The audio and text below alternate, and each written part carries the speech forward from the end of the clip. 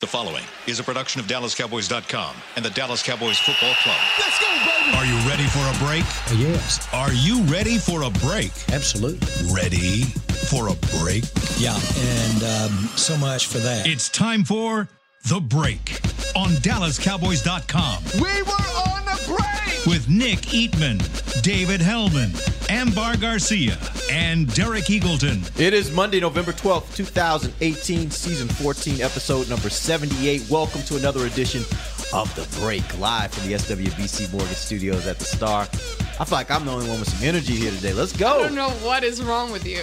I'm telling you, espresso does wonders. Let's see. When we took off yesterday, yeah.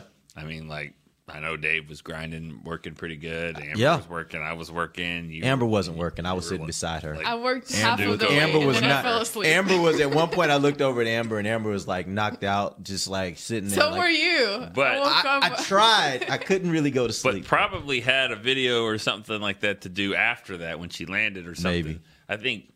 I got home at about 5 o'clock. And I was in bed by 5:30. I'm sure you guys had a little more to do. Yeah. I'll say this. What? No. Dave was like, I was home and in the bed. Beauty of Hey. a 3-hour flight. I was done That with game- everything when we hit the tarmac. Yeah. That game took a lot out of everyone, really, including the players. I don't think I've heard I know it was late, but I've never heard a plane so quiet after a big win. Yeah, I know. It was really quiet. I mean, was. like, I think they were spent. Yeah. And a game like that took it out of them. Well, they had to be because, I mean, that was a tough game that they went against. And we're gonna talk about a lot of the things that happens, but I don't want this one thing to get lost in the conversation. Everything we talked about last week, and it started with Dave's assessment of what that defense was, said that the Cowboys would not be able to do what they did last night, and they were able to do it. And not only do it, but do it in a convincing fashion. And I think that's where we should start. Talk about particularly how the Cowboys were able to run against a defense that had basically shut down most running games in the NFL they faced. You know, and what they did was they just stuck to the plan. I mean, and because it wasn't really working that well early, but they just kind of kept leaning on them. They figured it out.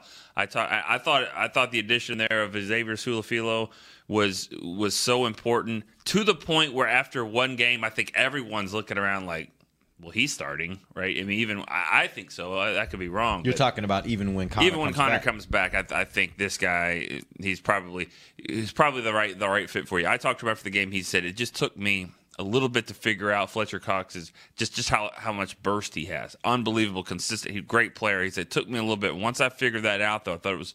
You know, it was pretty good. And we didn't hear a lot of Fletcher Cox. And the funny part was, if you watched the early part of the game, those first couple series, Fletcher Cox was everywhere. Yeah. And it was like, oh, this is going to be a long day. I thought they just stuck to what they were doing. Yeah. I said this last night.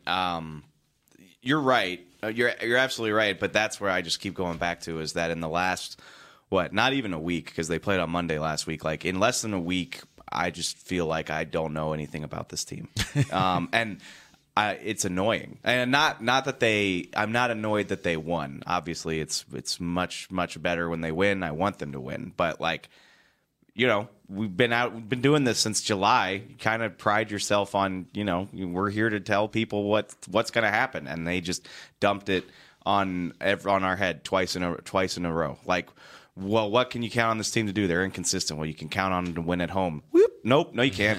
Well, you can't count on them to run the ball against the best front in football and win on the road. Whoop. Nope. Yeah, actually, they're going to dominate the second best rushing defense in the league. Like, it's going to look like men playing with boys. 8 yards per carry against that front. Yeah. 171 rushing yards. Dak looked like old Dak, which, ironically, that's just the quarterback position perfectly encapsulated, is that Dak actually didn't play very well. But he got the job done. He didn't turn the ball over. He led him on a couple crucial scoring drives, and he looked like a hero. Which, by the way, when everything else is working as it should, that's what you need from Dak. Dak doesn't have to be great for this team to win if everything else is working as it should. That starts with the offensive line, then goes to the running game, then goes to the ability for the receivers to get open in critical moments. If those things work, Dak can be good for you. And that, I know a lot of people want your quarterback to be better than that. They want your quarterback to be Aaron Rodgers. But the reality is, the way this thing is put together, that's what they need from Dak. And I think we said that going all the way back to the summer is like Dak is not Aaron Rodgers, and that's okay because this, and this. And it hasn't really been there for them the vast majority of the times. And so past the halfway point of the season against one of the better defensive fronts that they've played, it was eye-opening and surprising and pretty unexpected to see them do that. I don't think anybody's surprised that they won. I picked them to lose, but I'm certainly not surprised that they won. But the way they did, just absolutely having their way with Fletcher Cox and those guys, I wasn't ready for it. And I wrote about Dak last night. He said, he's like, I don't want to talk about 2016. It was 2 years ago, but this is the team that we have, and this is what we're capable of when we play up to our standards. And so again, I'm just like, well, where has it been? What's going on? Yeah. Amber, give me your big picture thoughts coming out of that game.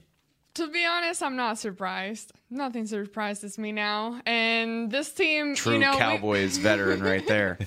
Nothing surprises me. The thing is, like, we've seen this team do this kind of thing. The problem is, and like Dave mentioned, is the consistency of it. They haven't been consistent enough to keep it going and make it work week by week. And last night, somehow it ended up working out for them into their advantage and clicking. And to me, initially going into this week, I'm like, I had just a feeling that they were going to get this win just because, and not necessarily because they're a better team, just because it's going to end up working out and Garrett's going to find a way to make it work and keep you there. And that's exactly what they did. As far as the offense goes, I am surprised that Zeke was able to do everything that he did, especially going up against a defense like the Eagles. But at the same time, there were a lot of things that I wasn't very pleased with. And when you talk about Dak Prescott and the little mistakes that, like you said, if you take the running game away, then you're back to square one and how this thing, where the problem originates from. But when you flip it to the defense, they did an amazing job. And I think the victory, even though Zeke ran his butt off last night, I think that this victory comes from the Cowboys defense and what they were able to do. You guys you talked a little bit about what Dak did, and Dave, you talked about it a little bit as well. Dak with 26 of 36, 72% completion rate. That's a pretty high number. 270 yards, 1 touchdown, no interceptions. 102.8 was his passer rating. He ran the ball 6 times for only 9 yards, one of them being a play that I thought was a really, really great heads-up play by him. We thought he was going to maybe spike the ball. He runs up, he gets the snap, he puts the ball over into the end zone that gets him the touchdown there before the half. Talk about, just assess how he played yesterday. I know you guys said there were some things you didn't like. Yeah. What were the things you didn't like? Did not like? Did not like. He's not accurate all the time, and he's that's just not his game. I mean, and that's too bad because he's a quarterback. There's just some throws. There's just some throws that he misses. He missed one to Zeke. It took me about 5 minutes to get over that when you were sitting next to me. More like 10. It was right there on the flat by the goal line. You just can't miss that throw. He misses some other ones, but Cole on the outside. Cole on the out route. Cole on the out. God, but you know what? That was right before the fake punt, right? Yeah. But then they get that fake punt, and they're driving, and then he goes and does another out to Beasley, and he hits it. I mean, he's one of those guys, and I know, what he's dealt with his personal life, with losing his mom to cancer, and the reason why I say that is because when you deal with stuff like that, missing a throw here and stuff doesn't faze you to the point where you still have confidence to go and do that. I know I'm taking it a little deeper, but I'm just saying that's it. That's why we love Dak, because even though he's got shortcomings, he still said, you know what, I believe what I can do. Just look at when he got that hit. The big hit last night, the sack, and then the play after that, he runs again. You're right. I mean, very next play, yeah. Yeah, and we can talk more about Dak later on. He's just not. He's going to frustrate you at times because there's nothing he does that's great. Nothing. But I think what does he do that's great? The intangibles that you just talked about are great. That's important. That's important. Which this is speaking of. I think that was Kent. What did he say? Leadership. I said leadership. Oh. Yeah. I mean, yeah. Those are things you can't really measure, so it's really hard to do No, you're absolutely but he's got that it factor. This might have been like the quintessential Dak game, because again, like, you look at the stats, you're like, he completed 72% of his passes. He did that. He he had a nice night, but But he could have been a lot better. He left some throws there. He made some questionable decisions. The Beasley throw, I'm just like, you're starting NFL quarterback and you missed that throw. But then right before the half, he looks like Joe freaking Montana. That was zips great. him like literally. I mean, The throw to Hearns in front of us. Oh my god! That was and one then of his best There was a throws. throw to Hearns, and I think the other one was to. I want to say Beasley? it was to. Beasley on the out. Yeah, Beasley. It was Beasley. Both those throws I thought were really, really great. the throws. drive to take the final lead, 27-20, like again, Wentz is doing his Wentz stuff and just punching back and just calmly and coolly. I don't like bringing it up. Dak doesn't like bringing it up either, but it reminded me of 2016. It's like every time, they had an answer. We haven't seen it this year. We didn't see it for a lot of last year, but that's what it looked like.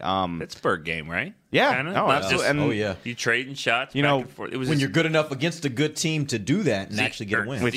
To be fair, it probably helped that the Eagles secondary was down to its, True. I don't even know the names of the guys that were playing cornerback by the end of that game, but it's the NFL. Style points don't matter. You still got to do the job. And speaking of quotes, I think Zach Martin, who, for my money, is probably the best player on this team, him or Zeke.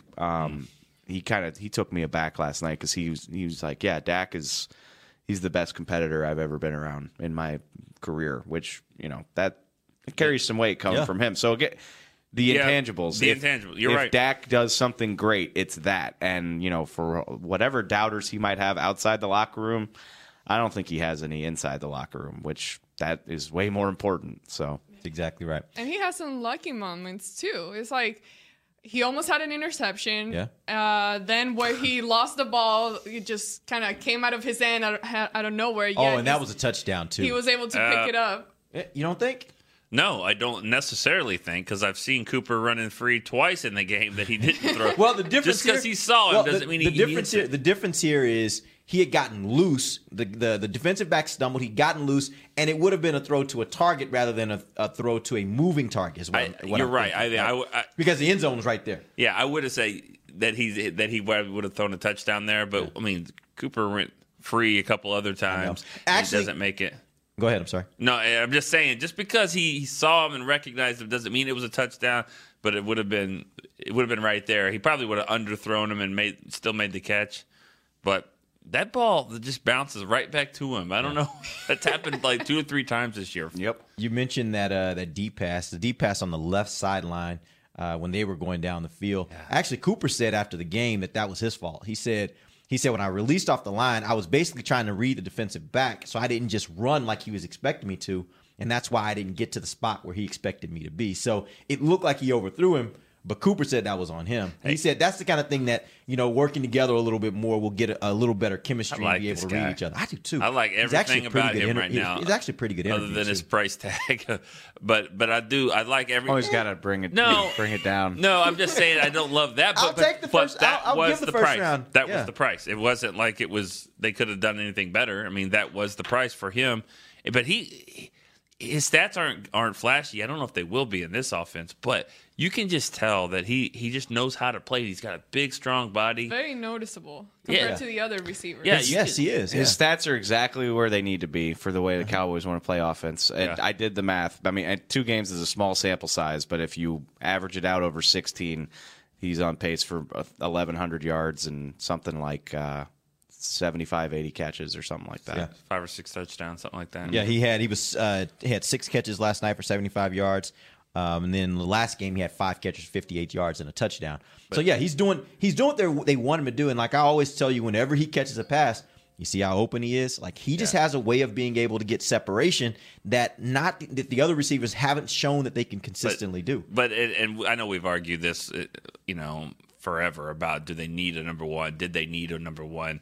I just think that you're seeing that the fact that he's got those skills to be a number one receiver, and all of a sudden Beasley's open a little bit more. At least he was in this game. Hearns is open more. I think those guys need that player that they really do to help them. And Dak needs that number one too, and Zeke needs it. I mean, they all kind of need it. But we talked really about Zeke. I mean, like his game and everything about it. No, we didn't. But I actually want to take our first break. Okay. When we come back from break, and let's talk about Ezekiel Elliott. He had played a well. monster game. Did he? And we'll talk about maybe Leaps some of and the reasons, bounds. some of the reasons why we saw that performance yesterday. We'll talk about that when we come right back. This is DallasCowboys.com radio. If you're like me and you love... if you have a thing, then cutting the cord is scary. But then I found out I could switch to DirecTV Now and still get the live sports I love. No satellite needed, no bulky hardware, no annual contract, just... Get the live sports you love. Try DirecTV Now for $10 a month for 3 months. Visit DirecTVNow.com. DirecTV Now. More for your thing. That's our thing. Use code REALDEAL. Limited time. Price for a little package. After 3 months, renews monthly at full price. Currently minimum $40 unless canceled. Prices may change. New subscribers only. Cancel anytime. Content varies by package and may be limited. Restrictions apply. Star Sports Tours is the only official fan travel partner of the Dallas Cowboys, offering exclusive game weekend travel packages with sideline access and photo ops with current players, alumni, and cheerleaders. That's not all, though. You'll get to talk X's and O's with Senior Director of Player Personnel Will McClay, and of course with yours truly, me, Brian Broaddus. You can trust the official fan travel partner of the Dallas Cowboys, and with us, you'll travel like a pro. Visit cowboystravel.com to book your travel package today. Want to use what the pros use? How about the official men's skincare brand of the Dallas Cowboys, Jack Black? Right now, you can get the Jack Black Playmaker, a curated collection of Cowboys locker room favorites for just $10 with free shipping. The Playmaker includes 4 Jack Black skincare favorites, plus a full-sized Intense Therapy lip balm and a Cowboys can cooler.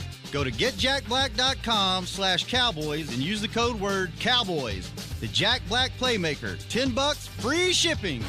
While a player can look good on paper, it's when he's out on the field that you really find out what he's made of. That's why the Cowboys rely on more than just stats and scouting reports when building their team. When picking a tractor, it's why you should rely on more than just specs and features. You've got to take it out and put it to the test. The Cowboys did when they named John Deere their official tractor. Experience one for yourself. Visit myjohndeeredealer.com/football. Back to the break. Welcome back. It is the second segment of the break, live from the SWBC Mortgage Studios at the Star. We're talking the Cowboys' big win over the Philadelphia Eagles last night on Sunday Night Football. They win 27-20 in a close game, a fun game to watch, and it all sets up for the Cowboys to at least be playing for something over the next couple weeks. If they would have lost, I think it would have been a much more different situation.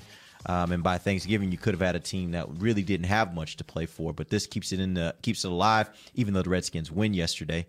Still keeps the Cowboys in the mix for the division, and we'll see how it all plays out down the stretch. We got to talk about Ezekiel Elliott. Yesterday was a phenomenal day for him. He rushed 19 times for 151 yards, averaged 7.9 yards per carry. 35 was his longest. And he had a touchdown, a rushing touchdown. In addition to that, he caught 6 passes for 36 yards and a touchdown. So total of 25 touches, 187 total yards, and 2 touchdowns. Yep. What were you going to say? No, keep going. What was different yesterday? Because Cowboys have been wanting to do this since the season began. This is what they want from him every week.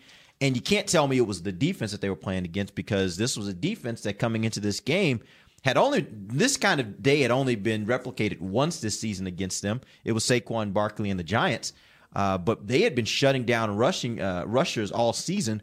Yesterday, the Cowboys were able to be successful. I think you did point out, though, and Dave put the stats in front of you, but we both saw it. They weren't the guys they were shutting down were not elite players. True. And when they faced the elite guy, Barkley, he will be if he's not elite right now, but he's up there. They struggled against that, so you could tell that it was there if you could really bring a good player like that. And so I thought I don't know what was different. I mean, you could say I thought Su'a-Filo definitely helped. I mean, he was really good. I think Cooper helped. I think that you got a little bit more balance there. He was running well though. I mean, he had some juice. It probably seemed the healthiest he's been, and we can talk about the play. It's on there right now. If you actually be watching the video, I'm telling you, it was very close. I wish closer than you want to know. That was close to being the greatest play I've ever seen for the Cowboys. If he finishes, if he just scores. I mean, it still was great, but if he just goes and scores like that would have been Woody Dantzler 2002. But other than that, still is the best. That's still the best play I've ever seen. But here, that would have been right there. That was so good. You think about how many times do you see guys hurdle other guys? You see it not often, but you see it enough nowadays. but it's rare you see a guy hurdle someone and keep running. Oh, that's the big thing. And the fact that he was almost able to get there, and then he just couldn't hold up. He really wasn't going low. The defender, I mean, he kind of dove low, but he was aiming like high, aiming like in the midsection. He went into a sprint. If he had just kept running at his normal pace, he probably would have scored. As you said, Nick, he was about an inch from that being a very painful. Very painful. He took some contact. No, that would have been more painful than any of the contact he took all night. He took some contact to the region that you're talking about. Helmet, We're going to talk about that here later on Tommy John. It's a tough one. I mean, he cleared. I don't. Like I said, I don't get it, and I don't. Maybe Xavier. They said they were angry. Okay. Going into the game, I don't know if that helps. Everybody's angry in the NFL. Hey, let's talk about Chris Richard. Talking about anger. Go ahead. I mean, maybe Xavier Su'a-Filo, he's a highly talented guy. He was a top 40 pick. He's bigger, more experienced, more powerful than Connor Williams. But am I to believe? You said he was top 40 pick? Yeah. Where was Connor selected? 60. Okay. Stop. I'm just asking. Like he also didn't catch on with the team that drafted him. He's been cut. I understand that. The reason why I say it like that is because the one thing that I think we've talked about before on this show is when you've got a guy like Tyron Smith beside you, you don't necessarily have to be great. It was what we saw with Cooper. Cooper hasn't been great. He was a first-round pick. He hasn't been great in his career. But you put him beside Tyron, and he had a pretty good year last year. Jonathan Cooper, yeah. So all I'm saying is, and I talked about this before the show, could we find a situation where because he is stronger and more acclimated to the NFL game, he is a better solution for you right now, not necessarily down the line, but a better solution right now than Connor Williams? Let me go back to my point, which is that I refuse to believe it. I refuse to believe that he's the difference between not getting 50 yards rushing against Washington, I agree. Houston, and this. Like, are you kidding me? 171 yards, 151 for Zeke on 19 carries. That is a college line. Right. That is what Adrian Peterson does to Iowa State. He's like, let me go out here and mess around, and I'm going to rip half of these for 40, and nobody can really hang with me. Like, this doesn't happen in the NFL. No, I'm not saying he's the difference, but can you at least allow for the fact that he is a part of the difference? Well, of course. That was part of it. I think, what Amber said earlier, the offense did great, but the defense really, this stems from the defense. Think about it. This team, I don't know if all coaches do this, but this team will go away from their game plan if they get down. If they get down by 7 or 10, the score was prohibitive and they have to change. But the defense made sure that never happened. The Cowboys never trailed this game, actually. And so the defense kept them to a point where they could still be patient and run the offense that they want to do. And I thought, it just kept coming back to the defense. The defense kept putting them in situations, good field position, got a turnover, got off the field at times. Just every time, there's so many boxing references here, but every time they were kind of staggered, they just came back and they kept fighting. We obviously need to talk about the defense. They were amazing, but just one. I mean, I'd have to go pull the stats, but I feel comfortable betting that there are at least 3 or 4 games this season where Zeke didn't have a run longer than 15 yards. He had about 5 of those last night. It was just a staggering difference. And Xavier Su'a-Filo, give credit to Mark Colombo. Like, I'm sure he's had more time to install some of the changes he wants to make, more zone blocking runs, some of the stuff they're more familiar with. I thought Tyron Smith played maybe his best game of the year last night. But to just drag a top-level run defense like that, especially, if this was 2016 and they'd been doing it to everybody all year, I wouldn't bat an eye. But this running game has struggled to play up to its standard all year long. So to break out like that against a defense that good was really impressive. Yeah, I think what's not being talked about enough right now on our show about Su'a-Filo, though, is who he did it against. I mean, if that was Marco Branch or some random dude, I know he's not a player. If that was just some random dude out he'd there, be a good player. Marco Branch. If that would have been just the random dude, the random defensive tackle, then you're like, okay. But this was Fletcher Cox. How much did we talk last week about how great this guy is? And those first couple series, he was moving around and making, he was in the mix. And after that, I don't remember hearing much from him the rest of the game. And that has to be accounted for. And when you're talking about Su'a-Filo, I think you have to mention the fact that that's the guy he went against for a good part of the night and basically shut him down. It is worth noting that top-notch defensive tackles have messed things up for this team all year. Kawan Short, Jonathan Allen, and Daron Payne. I'm going to step out on a limb. I don't know this for sure, but I'm going to step out on a limb and say Connor probably won't be ready to play against Atlanta, if I had to guess. He had a scope. I'm kidding. Well, horns. I think I would guess Su'a-Filo will get another start. He's going to have Grady Jarrett's a pretty damn good player too. We can get into that. We'll see what he's going to do. If it happens again, then I think you got yourself a conversation about who needs to be starting at left guard. And the Redskins, that's another one that'll be. I mean, he's going to have some. Well, like I said, I mean, Randy Gregory got the same procedure heading into the bye week, and he played last night. And he played well. I don't know if we're going to get into him. He really did a nice job. I thought that was the best game he's played. I think injury will provide Xavier Su'a-Filo at least one more opportunity, if I had to guess. So we'll see what he does with it. Yep. All right. We talked a little bit about the offensive line and Dak. I don't know if we spent enough time talking about Amari Cooper. And the reason why is because I wanted to ask you guys the question, what is the best thing that he provides this offense? You look at how he performed last night and really over the last 2 weeks, he's made, like I said, he's been able to get himself open. He tends to make the catch. We haven't seen him drop balls. And there have been more times than not that he's been even open on some plays that the ball just didn't connect. He and the quarterback didn't connect. What is the best thing that he brings to this offense at this point? Well, I think it's his route running. I think that his ability, he understands what defenses are trying to do to him, and he just knows how to get open. And he didn't do a lot to get deep on that one throw that Dak missed him. But he just kind of knows how to just run by a guy or get open and just kind of uses his body to his strength. He's just a smart player. He's kind of a student of the game.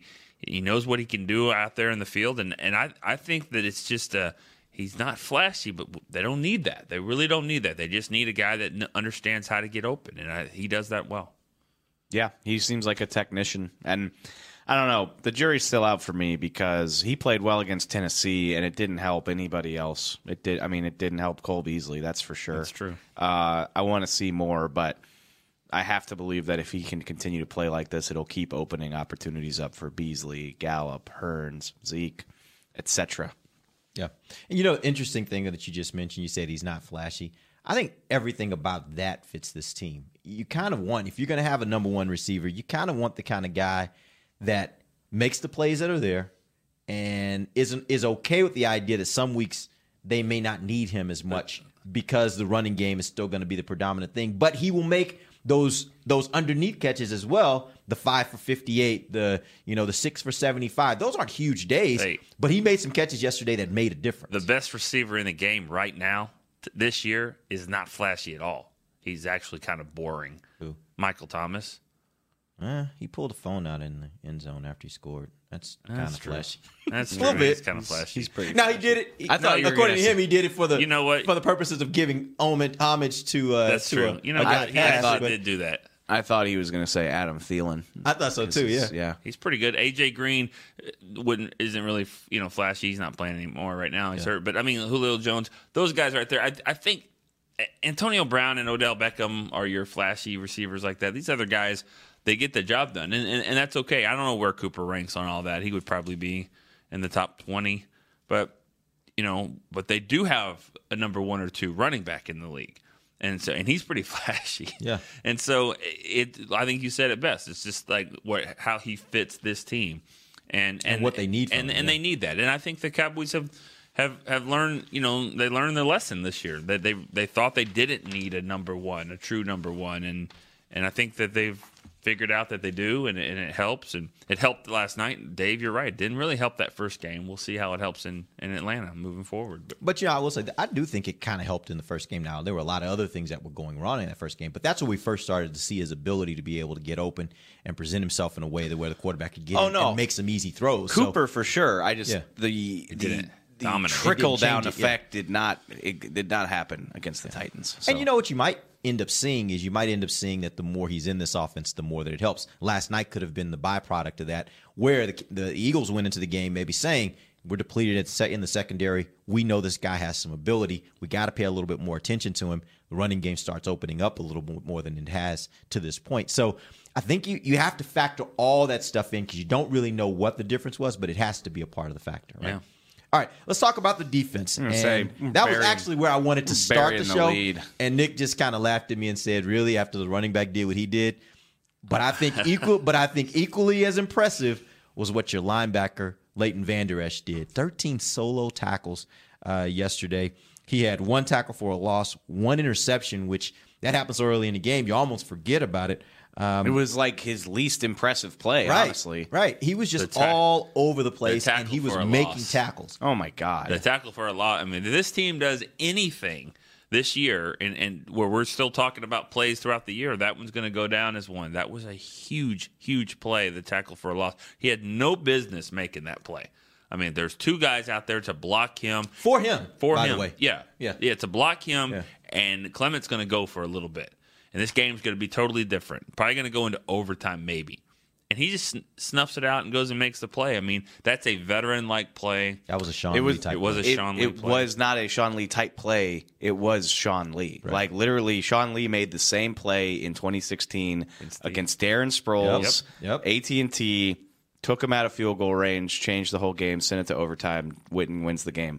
Same changes the whole dynamic of the franchise, in my opinion. I really think that play changed everything because if he doesn't make that play, I think Romo starts in a couple weeks. Poignant but valid point. Romo is going to start because Dak was horrible that game. Yeah. But then Dak was like, you know what? Let's go win the game. Let's go tie the game, and let's go win the game. That changed the whole franchise. But that play reminded me of that. If the play is even moderately successful, it's probably a first down or at least a 4th and short, and instead just completely ruined it. His instincts are off the charts. And if you go back and watch it, like he said it after the game, but you can tell he knew what was coming before Clement even had the ball. He had already diagnosed it. His instincts are freaky for a rookie, I think. He looked awesome. So here's a big picture question. When Sean Lee comes back, exact same thing. Do you want Leighton Vander Esch off the field at any point during the game? Because that's what it's going to require. It's going to require a rotation, that's what they were doing before Sean got hurt. Between those 3 linebackers, when they would go to nickel, you would see that one of them would be off the field and the other 2 would be on. So they just kind of rotated the 3. Do you want scenarios where Vander Esch is off the field? First of all, they're calling this a 4 to 6 week injury in the first place, so like that's future Dave's problem. Yeah. That's future Cowboys' problem. Like I don't think Sean Lee's going to be back until December. And at that point, who knows what the season looks like anyway. But if I trust Sean Lee. Sean Lee's one of the best defensive players in recent memory of this franchise. They can rotate him, and it'll be fine. It's what we've been saying since July. There's more than enough tackles to go around, assuming Sean is healthy. I got to go back to the interview we did on the field in the pregame show with Steven, because he said something. I was thinking about the next question or something, but he said something like, tonight we finally have the way it should be, where we have 2 linebackers and you play, and you have the 2 starters and you don't really rotate. And he kind of said it like that. Who said that? Steven. I got to go listen to it again, but it just made it sound like it was like he's like, oh, we don't actually want to be rotating. Kind of, yeah. We got our 2 guys, and they're really good, so we have them out there all the time. Which is what they should do, because these 2 are playing better. Yeah, they're healthier, and if Sean Lee kind of rotates in, that'll be fine. But at this point, if he misses 6 weeks and comes back in December, it's Sean Lee that should be rotating in. Right. Not Leighton Vander Esch. Well, but that's the thing. How much are you rotating him in? Is this a 20 snap a game type situation? Is this a 40 game a snap? Every third series? I don't know. And maybe you rotate for Jalen. We're still not talking. We're still not talking about the great game that this defense played right now. No, we're talking about Leighton, but we have another 22 minutes. Do we really? Oh, yes, damn! I thought we had. Yeah, we got plenty of time. Su'a-Filo was good, but was he the best as Xavier? No. I know they say their names differently. Xavier Woods. Yeah, he was great. You know what was funny? Best game of his career. It was probably after maybe about the first quarter or so. I looked over at Nick and said, "Man, Xavier's not having a good night," because he had a couple missed tackles, and I was just kind of like, I don't know what's going on. And sure enough, on cue, he made a play. Watch this. And then made another play. And it just kind of kept coming. And I was like, man, okay, well, that's take whatever I said at the beginning of the game and just get rid of that because he had just a really, really great game. What play was that? He got. It was probably that play. On the goal line? No. Well, no, but I think it was Ertz because Ertz did everything for them last night. But he took a terrible angle, and then Ertz just dragged him like a sack of potatoes for about 5 yards. And that was early in the game? It was early, and I was like, and I'm like, ugh, Xavier, come on, dude. Yeah. And then he spent the next 2 hours erasing that from my memory. He played 3 pass breakups, really good game. Saved a touchdown. One of them was in nickel coverage, a 3rd and 2 that forced him to either forced him to try a field goal or it forced him to go for it. I don't remember. They failed either way. No, so it was on 3rd down, and then on 4th down they got stopped. But he made a nice play out there in the flat in front of the Eagles bench. And Leighton Vander Esch deserves all the credit. He's the wolf hunter. He played like a beast. Jalen Smith, not too bad either. He annihilated that guy on 4th and 1. I got about 4 other guys that played. Oh, well, tell you what. Let's go to break. When we come back from break, Nick's going to run down those 4 guys, and we may even get to your 5 plays from the game. The things that people shouldn't, that people shouldn't forget about. We'll do that when we come right back. This is DallasCowboys.com radio. While a player could look good on paper, it's when he's out on the field that you really find out what he's made of. That's why the Cowboys rely on more than just stats and scouting reports when building their team. When picking a tractor, it's why you should rely on more than just specs and features. You've got to take it out and put it to the test. The Cowboys did when they named John Deere their official tractor. Experience one for yourself. Visit myjohndeeredealer.com/football. It's time for Tailgate with the OtterBox boys. OtterBox, the makers of those crazy protective phone cases? The one and only. They're also wild about protecting parking lot parties from sad drinks. It's why they made Elevation tumblers. Rumor around the crockpot is they're made from stainless steel with a copper lining to keep temps hot or cold. True. They even come in 7 different sizes, up to 64 ounce, the growler. I like how OtterBox drinks. Thinks. And that's been Tailgating with the OtterBox boys. Check out all the colors and sizes of their Elevation tumblers at OtterBox.com. Want to use what the pros use? How about the official men's skincare brand of the Dallas Cowboys, Jack Black? Right now, you can get the Jack Black Playmaker, a curated collection of Cowboys locker room favorites for just $10 with free shipping. The Playmaker includes 4 Jack Black skincare favorites, plus a full-sized Intense Therapy lip balm and a Cowboys can cooler. Go to getjackblack.com/Cowboys and use the code word Cowboys. The Jack Black Playmaker, $10, free shipping. Star Sports Tours is the only official fan travel partner of the Dallas Cowboys, offering exclusive game weekend travel packages with sideline access and photo ops with current players, alumni, and cheerleaders. That's not all, though. You'll get to talk X's and O's with Senior Director of Player Personnel Will McClay, and of course with yours truly, me, Brian Broaddus. You can trust the official fan travel partner of the Dallas Cowboys, and with us, you'll travel like a pro. Visit cowboystravel.com to book your travel package today. A man's Stetson doesn't just protect him from life's elements. It projects an unstoppable and legendary spirit, just like the men wearing silver and navy on the field every Sunday. Since 1865, Stetson hats are American-made with pride right here in Texas. They are still the official crown of all self-respecting Cowboys. And Stetson is proud to be on the field with America's team. Find Stetson hats in the Pro Shop or at Stetson.com today. Back to the break. Welcome back. It is the final segment of the break, live from the SWBC Mortgage Studios at the Star. Cowboys win. Cowboys win. Cowboys win. Against the Philadelphia Eagles, 27-20. They are now tied and have the tiebreak at the current moment over the Philadelphia Eagles in second place in the division at 4-5. Redskins are at 6-3, 2 games ahead. Cowboys will face the Redskins on Thanksgiving. So, again, everything's right there in front of them. We'll see how it goes. Eagles and Redskins will face each other twice. So, I know it'll pain you to do it, but you probably need to pull for the Eagles to win that game. It's interesting. I haven't looked at this to verify it, but someone told me yesterday that the Eagles' next, I think 5 of their next 6 are against teams that currently lead their division. So the Eagles have a tough. That's the thing about being the top team in your division every year. That means you're going to face the other top teams in their division from the year before. which makes it a little tougher than the next team and the next team and the next team. Their reward for losing that game, well, they would play them regardless because they play the South, but they got the Saints next. Yep. So, wait, the Eagles have the Saints next. Yeah. Is that what you're saying? Mm-hmm. Okay, yeah. And the Redskins have the Texans next, who are on a really they're probably one of the hottest teams in the league right now. They've gotten on a nice little roll here. So. Every one of the Cowboys' losses this year to a team that has a winning record. I mean, it seems like every time they've lost it to somebody, like they're not any good. Like Seattle sucks, and then Seattle gets hot, and Houston got hot, and the Redskins have been pretty hot. And then Titans, they go out there and whip New England. Doesn't make that loss look so bad from Monday night. So it just looks like we're finding out a little bit that some of these losses the Cowboys have had that look bad maybe aren't as bad. I mean, you still want to win the game, of course, but we're still finding out a lot about this league. I think there's 3 really good teams right now in the league. I think that's, and then everyone else is. You said that 5 months ago. There's 4 or 5 teams here, 4 or 5 teams here. But even really more so than most years. Like we're finding out that we don't know jack about this league. I don't know. Literally, I feel confident that the Rams, Saints, and Chiefs are good. They're good.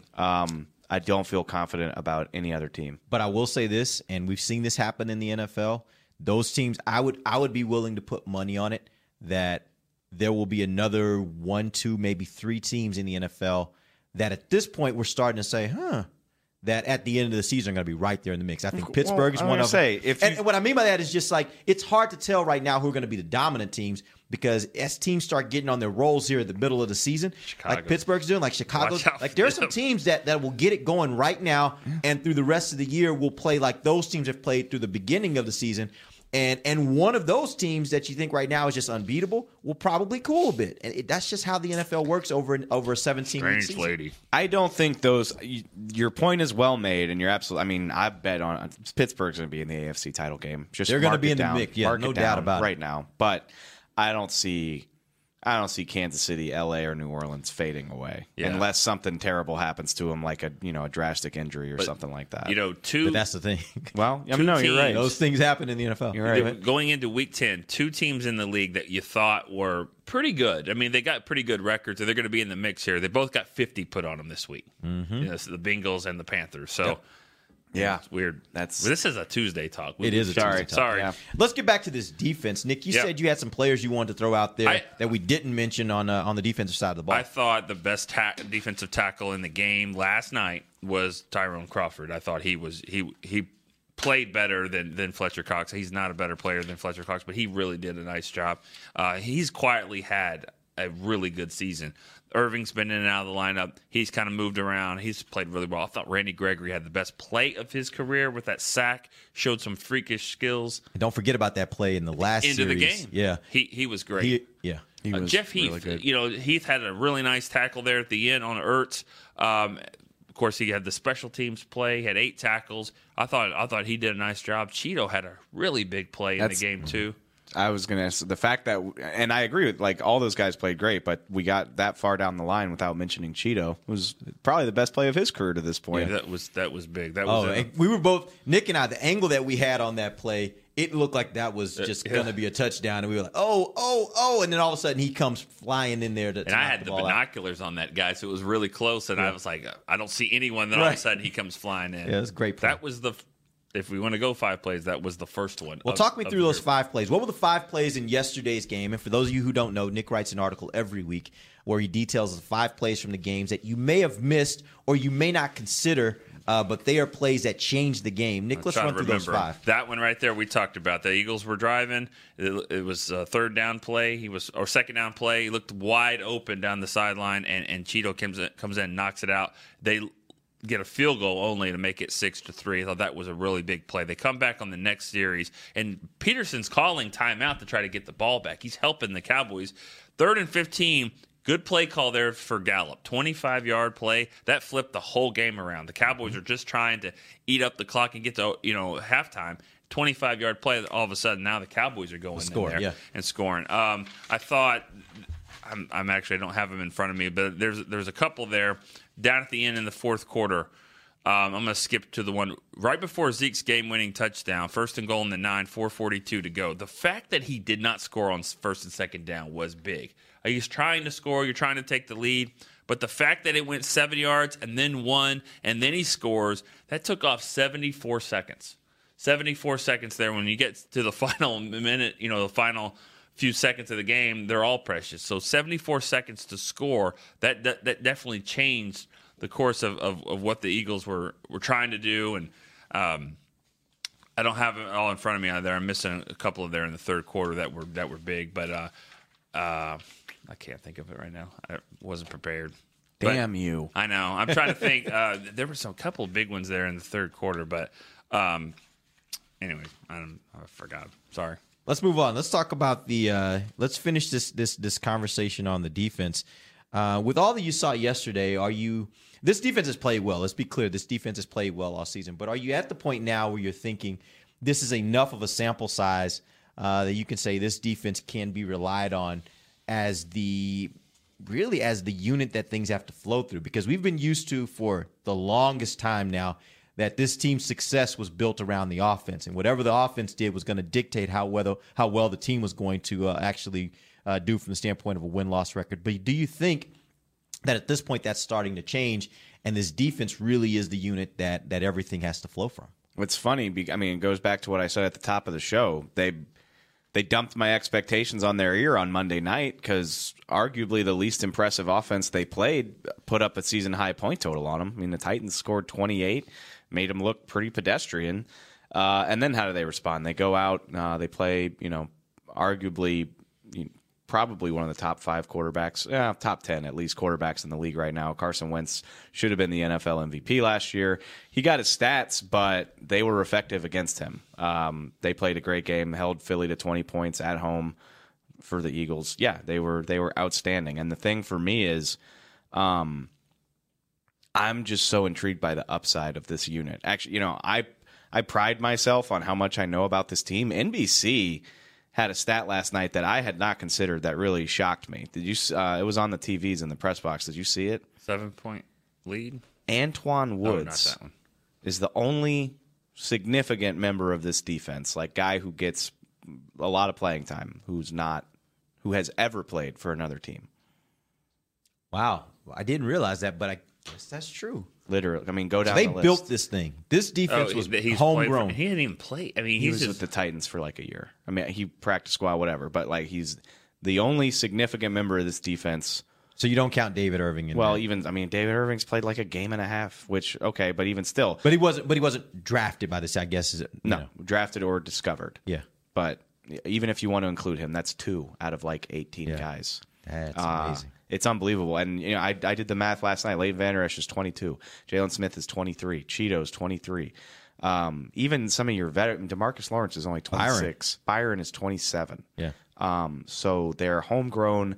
They are young, and they are coming into their own quickly. All together.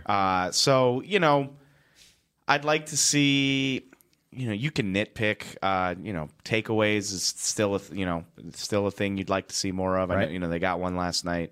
I don't know if I'm ready to say that. I don't know that this defense is ready to carry a team into the deep rounds of the playoffs. But they're working on it and they're getting there quick. And these guys are young and most of them are under contract for the foreseeable future, and that's got to be very encouraging. And what I loved about what I saw from this defense last night is, I think what has to happen in order for you to become a great defense is not so much can you make the stops during the game, because you need to make those stops as you go along during the game. Giving up a touchdown here and there is not a huge deal.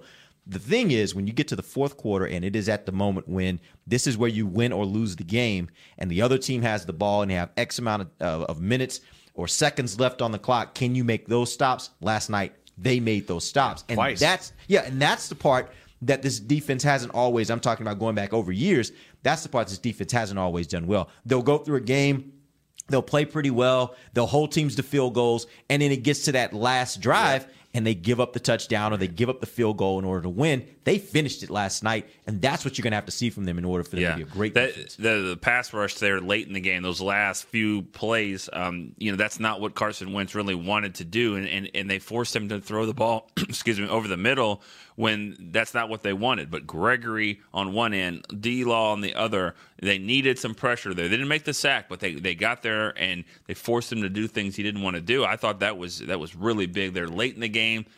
There's not a big rotation going on in that whole game. I mean, they've had injuries. They were without Taco. I didn't think Dorrance Armstrong played a lot. I don't even know what happened to Daniel Ross because he heard it. Pre-game? I don't even. No, he played. He left the game because it early, says though, he right? did not play, but he had to have played. He didn't get hurt in pregame. He left the game. They made the announcement early in the game, so I don't know at what point it happened. Play. We've seen that before. That's an error. He definitely played. Kind of weird to see a Super Bowl MVP that did not play. Wow. Yeah. You're just like, the Super Bowl MVP, Nick Foles didn't play.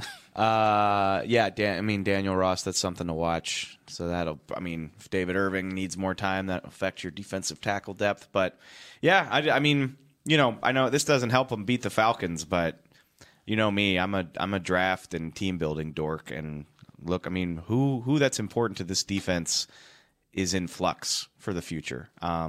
Obviously, DeMarcus. Maybe David Irving. Well, David Irving and DeMarcus Lawrence are the two, and the Cowboys cannot let DeMarcus Lawrence be anything but a Cowboy. That's a drastic mistake if they do. So I'm just going to chalk him up to being here one way or the other. And Irving, to be honest with you, I don't think they need Irving. I think they move on and it would see be what else you can it would get. be nice to have Irving. But it's always something with him. And on top of that, they've played well without him. There you go. It's not like they're trying to stitch it together without him like they did with Sean Lee last year. They're playing well despite the fact that he hasn't been available for most of the year. I've kind of changed my tune a little bit with Irving, and just because of the trade with Cooper, and you don't have that first round pick, and you're going to need some help here. I would probably offer him a 1-year deal, Irving, and then if he gets more than that, if somebody says, this guy's a freak and we want to. That's fine. But I think the Cowboys should be players. I don't think they'll just wash their hands, but I think they'll be like, another 1-year deal and just see if you can figure things out. My only thing would just be they need to really figure out if football is his top priority. Because all the time that he's missing, he's had some injuries and stuff like that. But I would want to, if I were the Cowboys, make sure I knew beyond a shadow of a doubt if I'm going to be a player. Like you said, I know I'm not going to break the bank, but if I'm going to be a player, does he want to be out there? Is football his passion? And if it is, great, go all in, or not go all in, but give him offer something that makes some sense. But if not, then I just as soon say you can walk away and you can find more depth. Right now, again, this defense has talent. You can find guys to add to that. You don't necessarily have to bring back a guy that you just can't rely on for whatever reason. There are lots of different things going on with him, including injury, some of the things beyond his control. But it's always something, it seems like, and that makes it a little bit. It makes it to the point where you don't feel like he's as reliable as you may need him to be. Though. He is. He's extremely talented. Just to be able to just come off the street and be like, "Oh, I'm going to do this, and I'm good." I mean, but it's how much do you want? Do you want to? How much do you want to tolerate? And with Malik Collins, I guess he'll need a contract going into after next year. He's got one more season left on his deal after this. He's kind of tricky too. Who? I'm sorry, Malik Collins, because he's he gets banged up a lot. But defensive tackle is a sneaky big need for this team in the draft. It is, and they don't have a first round pick, which means we don't have to sweat about them not picking one in the first round. But you can get talent in those other rounds. Like, you don't need to be a first rounder to get a defensive tackle. My point is Ross and Woods are playing great, and they came from other places. I mean, we can actually talk about them drafting a defensive tackle with their second or third round pick is my point, because I'm not trying to waste my energy talking about them spending a first round pick on a defensive tackle. Yeah, it doesn't seem like that's something they've ever wanted to do. They're not going to do it. But no, everybody on this defense did something heroic, it seemed like last night, and they are all, for the most part, still coming into their own as players. I mean, that was Randy Gregory's third career sack, ever. And he for all the so explosive, for all the hype and debate about him, I mean, what has Randy Gregory done to give you a headache since he got back to this team? I know, we made a big deal about him missing out. He was going to league mandated appointments, which is what he has to do in order to stay on the field. He has been a model citizen, as far as I'm aware. Maybe, you never know the whole story, but as far as I'm aware, And yeah, just a lot of talented players playing up to their potential, and they're all under contract, and that's very exciting. Before we end the show, I do want to throw out one extra little thing that came up last night. Cowboys faced a team. This was now, or better, let me just say, last night the Philadelphia Eagles did not have a single penalty called. That has happened only 30 times since 2000. And here's the interesting part to me. 5 of those 30 times, it was the Cowboys' opponent. Seem a little interesting. What's the record of those teams 30 times? Gosh, I don't know. I mean, definitely not undefeated. No, not undefeated, not but I mean, you would think that, if you're playing a clean game, and, before we throw out conspiracy theory and all this crap, I mean, Cowboys were flagged 5 times. So this crew obviously doesn't throw a lot of flags. I think we all appreciate that. Yeah. I didn't see. But 0? No, 0 for the Eagles is ridiculous because and I even asked Tyrone Crawford about it, who thinks he gets held every play. Yeah, he's not a fan of refs right now. No, but I'm just saying, we all saw a couple of plays here and there. But yeah, I mean, Damian was in a chokehold on that one. Which I think NBC was like, look, Carson Wentz still threw the ball even though he had his hand in his wristband, and I'm like, Amy Wilson is being suffocated. Yeah, I thought that's what they were showing. Yeah, so did I. They were showing this other play, but 0 penalties. That seems. Did they get called weird. for anything? I mean, I can't even remember anything being declined. A decline? I'm not sure. I don't remember. I never tracked that once it's declined, but maybe. But that's still, to me, that's just curious. And the reason why I brought it up at the end of the show is because I don't think it's a huge deal, obviously. But I do think it's something that does raise my eyebrow that this has only happened 30 times. That you would go through any game and a team would have 0 penalties, to me, is curious. But for it to only have happened 30 times since 2000, and 1/6 of that is one team's opponents. When you got 32 teams out there, that seems curious. That seems very curious to me. And I'm sure the Cowboys are probably looking into it and maybe sending some letters to league office or whatever. But this seems curious to me. They can send all the letters they want. They went, they went 8 weeks last year without drawing a holding flag on an opponent. And the number ain't high this year. I don't have it with me, but I promise you it's not high. So they send calls in every single week, and I'm not sure how much good it's doing them. But all right, guys, appreciate you joining us. We're back tomorrow. We'll give you a big picture look at what's happening around the NFC East, what's happening around the NFL. Till then, for Nick Eatman, Dave Hellman, Amber Garcia, I'm Derek Eagleton. This has been The Break, live on DallasCowboys.com radio. This has been a production of DallasCowboys.com and the Dallas Cowboys Football Club. How about this, Cowboys?